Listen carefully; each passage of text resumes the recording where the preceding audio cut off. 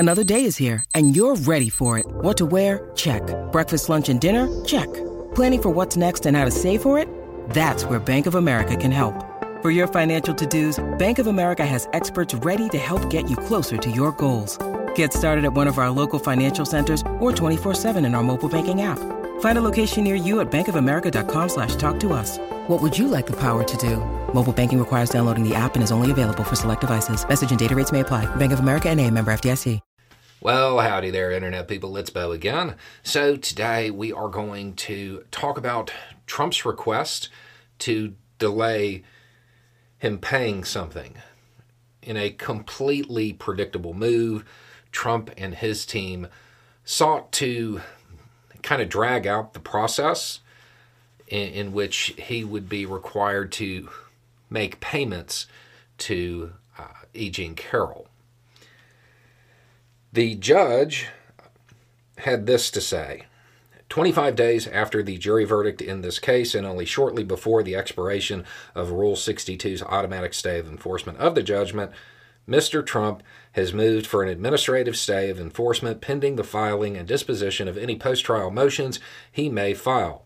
He seeks that relief without posting any security money. The court declines to grant any stay, much less an unsecured stay, without first having afforded plaintiff a meaningful opportunity to be heard. Now, Trump's argument here is basically it's too much. That's the argument. I mean, obviously I'm summarizing it, but that seems to be the basis of it. Now, Carroll's team has until 5 p.m. Thursday to respond. The judge does not seem inclined to grant any kind of delay whatsoever, much less one that doesn't involve Trump putting up the money. Keep in mind, this case is about, $83.3 million, I think is this one. This move was widely anticipated, and the response was kind of predicted by most people. The judge in this case seems to be done with any delay tactics, and it just needs to move on from here, seems to be the position of the court. So none of this is really surprising. It's the only real surprise is that it played out over the weekend. The order from the judge, or the response from the judge, came in on Sunday. So they have till Thursday to make their response. My guess is they're going to put in a response, and the judge is going to agree with them. There's a possibility of a different outcome, but that certainly seems most likely given the phrasing of this.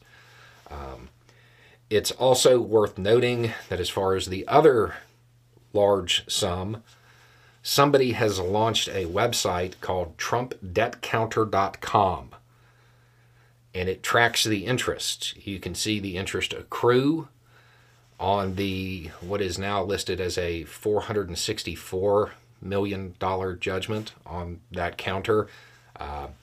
It was pretty close to moving into 465 last time I looked at it.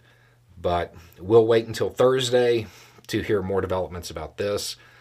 Carroll's team may get their response in a little bit earlier, but we'll follow up when there's more news. Anyway, it's just a thought. Y'all have a good day.